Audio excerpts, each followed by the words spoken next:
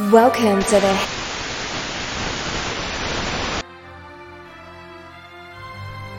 Welcome to the Sky Sanctuary with Grey 4.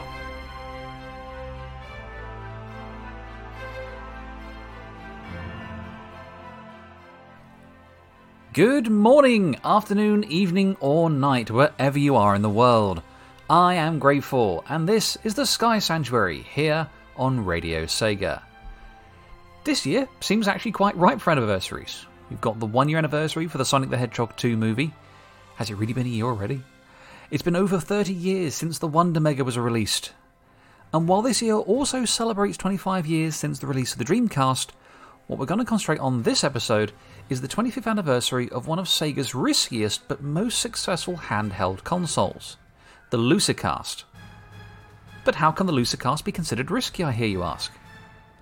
Well, what was the last handheld console that Sega produced before this one? I'll give you a moment. I'm talking about the Nomad. While the Nomad was considered at its time a technical marvel, due to it basically being a Mega Drive, but portable, it suffered the same problem with it that the Game Gear did. Its insatiable hunger for batteries. It also released in 1995, which, for those of you who actually are more on top of these sorts of things, was just a year before a certain super popular game came out for Nintendo's Game Boy, which happened to feature little pocket-sized creatures. That, coupled with the fact that Sega's already had spread itself across several other consoles, those being the Mega Drive and its various add-ons, the Mega CD and the 32X. There was of course the Saturn, the Game Gear, the Pico, and the Master System. The Master System was still being supported by that point, and continued to all the way up until they stopped in 1996 in Europe. Though technically it's still being supported in Brazil, that weird other world where Sega continues its glorious conquest of providing a Master System in every home, but only in Brazil. But that's a story for another time. With all this, it basically meant that there wasn't much in the way of resources that they could focus into any one area. So, what we're going to do, listen to a couple of tracks, come back, and delve a little deeper into the origins of the Lucicast. Catch you in a bit.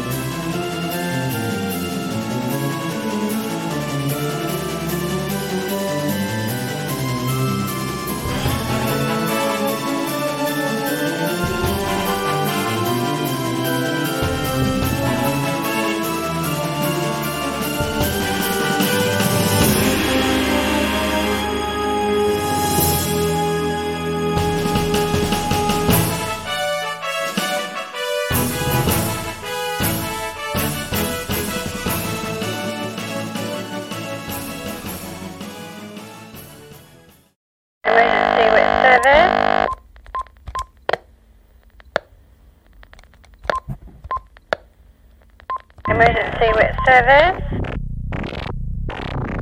Emergency with service.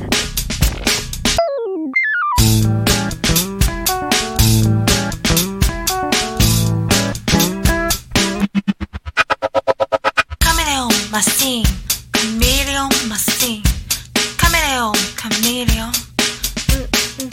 Light on now, machine, chameleon machine, chameleon, chameleon.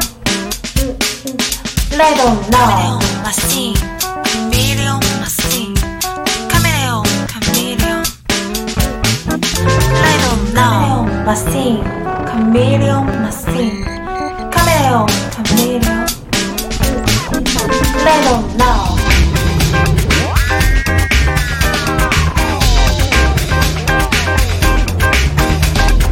Emergency with service. Emergency with service. Emergency.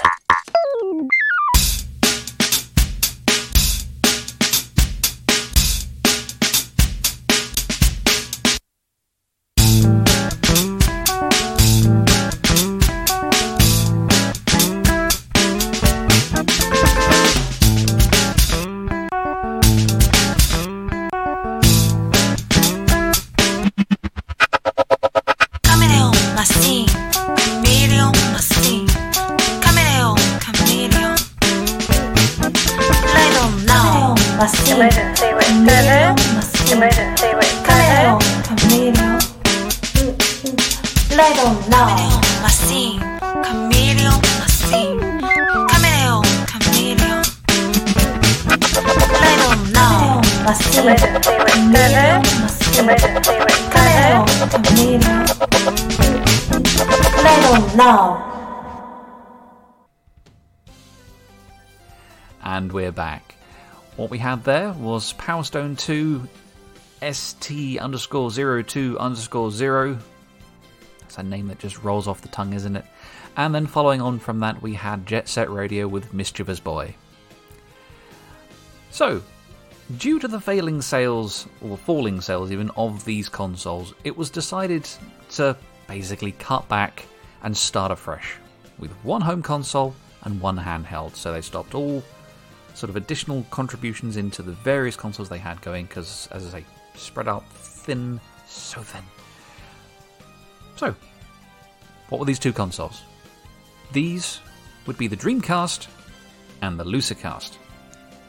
While originally known under its name of Yellow Belt, which went alongside the Dreamcast's original two-split plan of Black Belt and White Belt, these being the code names for the US and the Japanese development groups, it was renamed Tanto to be in line with the Dreamcast's new Katana codename, as this is the direction they went with the Japanese console version. So, that being the direction they wanted to go down, they had to make some other decisions as well. They wanted to throw in the extra challenge of making the consoles compatible. So, with the previous consoles, you've not really had much that they've been able to do together as such. So, you've not had, say, a Game Gear interact with a Mega Drive. This is where this comes in. What they wanted to do was to have these consoles support each other, or at least let them link together in some fashion. This ultimately led to them making one huge team that sort of split the work evenly, once across the Lucicast and once across the Dreamcast. So they were working very closely together, sharing ideas back and forth, which both improved the handheld, which both improved the home console, and ultimately led to the wonder that we have here. Which also led to some of the features we've seen replicated then in consoles that came from other companies, like Nintendo with their Game Boy Advance, and Sony's then PSP handhelds. What it ultimately led to, though, was the Dreamcast becoming portable alongside having the home consoles. You had the Lucicast, which is effectively a slightly pared down, but essentially it's a Dreamcast. It has the same button layout, so you wouldn't have to worry about learning new button arrangements when switching from one console to the next, so going from the handheld to the home console. But it also meant, because it had the same button layout, they managed to work out the compatibility, that by letting you use the Lucicast as a controller for the console. So using the link cable that you would get supplied with the console, the handheld console itself, with the Lucicast, you could plug that into your Dreamcast and use that as a controller. But what about storage, I hear you say? Being a portable console, it's going to need its own storage, isn't it? So, what they did is they built it into it. What you got was 5 12 megabytes of inbuilt storage with the capability of adding extra, which is 4 times the amount that you would get in a standard VMU. So while you could still use the VMUs with the home console, you can use this to store not only your Lucicast games data, but the Dreamcast game data as well, and carry it with you. You also got access to all the VMU games that you get as well on the VMUs themselves. So it's essentially, honestly, I was wondering why they didn't just bother making the Lucicast entirely, renaming that the Dreamcast, just making that the whole console. So, now I've done a lot of talking to the actual console itself, we're going to have a look at a few of the launch titles. But first, some more music. So we'll catch you in a bit and see how far we get.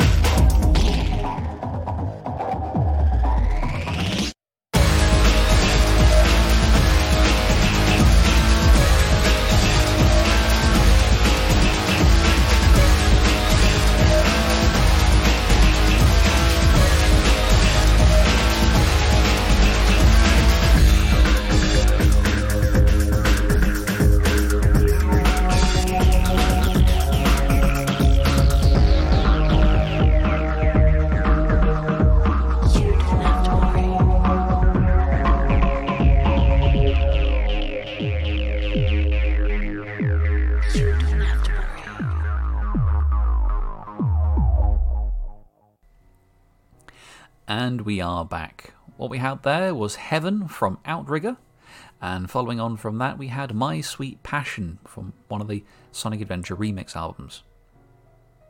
So, launch titles.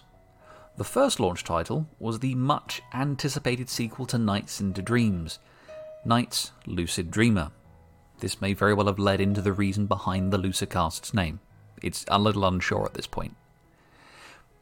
Initially released as part of a bundle with the Lucicast in 2000, you play as knights, travelling between the dreams of children across the world who've been rendered as eternal sleepers by the evil wise man, who's looking at drawing on the power of the numerous dreamers to succeed where he failed in the first game, by trying to bring himself into the real world.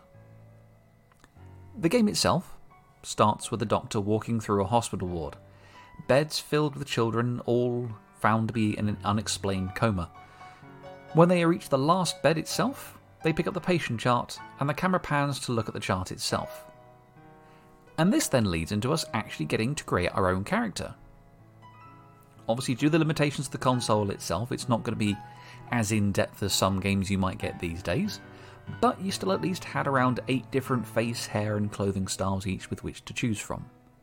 On top of that, you also got to alter the colours of the hair and the clothing to add a little more personality to your model. Once you've created your player, you'll then see that model thrown into a dark dungeon world where you're being chased by nightmarish creatures. And just as you're about to be captured, lo and behold, Knights appears, fighting the nightmares away and asking for your help in freeing the other children who are trapped just like you. As the game plays out, you'll be shown how to use your idea to call on knights, and then you, as knights, using the ability of flight to navigate the level, collecting idea essence. So rather than the idea itself, the essence of idea, residue from the other children whose idea had been stolen. To complete each level, you need to collect a number of idea essence, free captured dreamers, and manage to leave before the portal closes to the next stage, so you do have a little time element towards the end. You'll fight across a number of nightmares, or various stages, with each of their respective bosses, including the likes of horrifying clowns, teachers, monstrous vegetables, because as we all know, kids hate vegetables, ending with a big fight against Wiseman himself, who's managed to open a portal to the real world, but just before it pulls through, obviously you're there to stop him. You have to destroy these clusters of idea that he's collected to make the portal unstable, thus pulling Eisman into the portal itself as it's collapsing, trapping him in the realms between ours and the world of dreams, rendering him neither awake nor asleep. Honestly, I'm surprised this game doesn't get as big of a shout out as the original game itself. Probably because not as many people picked up the console, who knows. But we'll go on to the second launch title after this musical break. So, speak to you in a bit.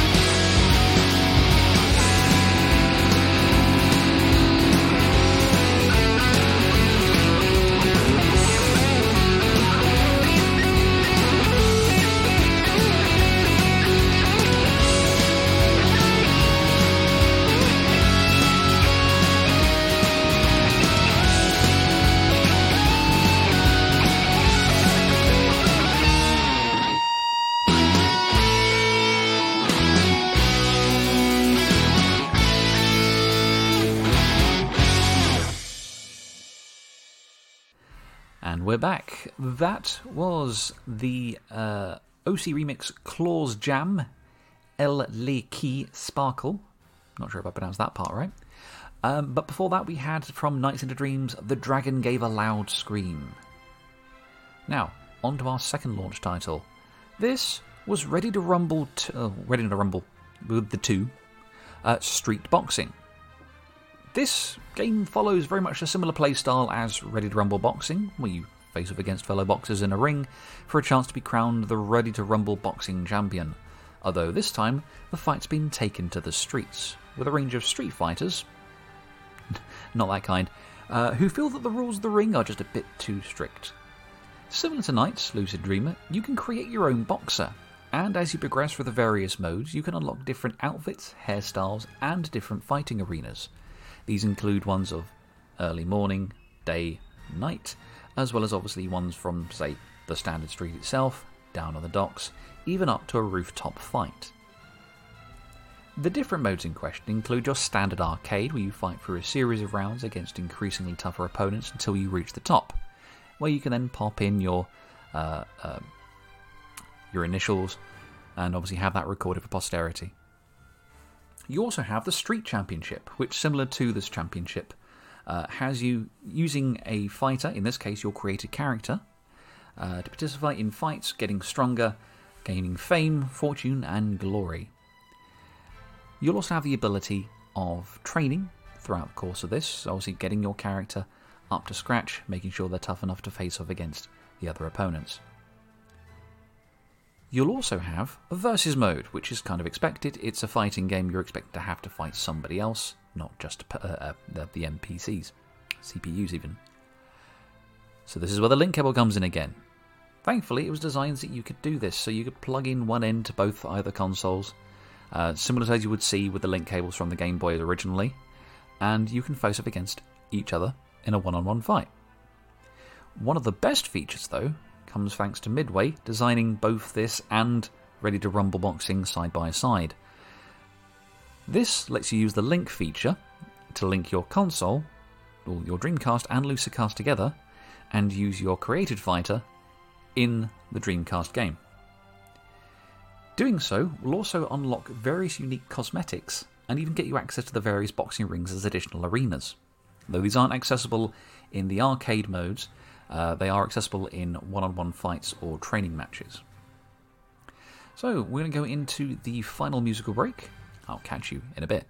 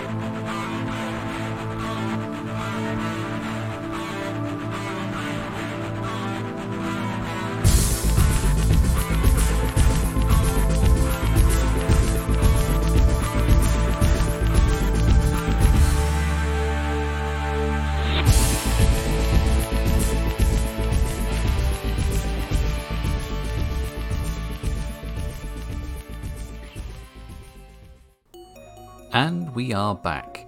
That was the King of Fighters 99 Evolution, Z8 or Z8 underscore BGM18. Again, these wonderful songs, they're titles that just roll off the tongue. And before that we had Capcom vs SNK2, the theme of Goku, I don't know, and that was the remixed version of that. So I would like to thank each and every one of you who have listened into this show today, even if you listen to it after the fact. This has been an idea for an April Fool's episode that I've had for a couple of years now, and only now just been able to get everything to line up for me to actually record it. So I hope you've all enjoyed it as much as I have making it. A big shout out to Skyblaze with all the help that they've given in terms of helping me trying to at least get the music all sorted. They are clearly the master of this, and yeah, I'm very unlikely ever to take over the show fully at that point. It's very unlikely there. But yeah, thank you all for joining in, listening in. I hope you've all had a blast listening to this. Depending upon when this is gonna like to have finished, because I think it's getting to about the 45-minute mark, just about getting close after the ending music plays.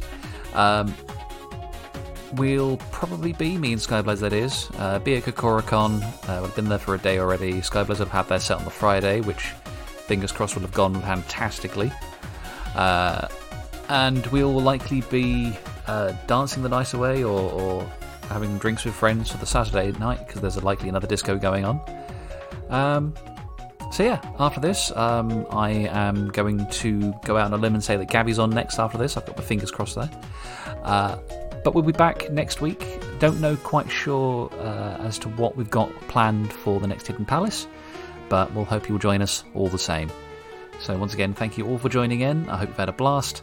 And to go out on, we are going to finish with Persona 4 Golden, a New World Fool for an April Fool's.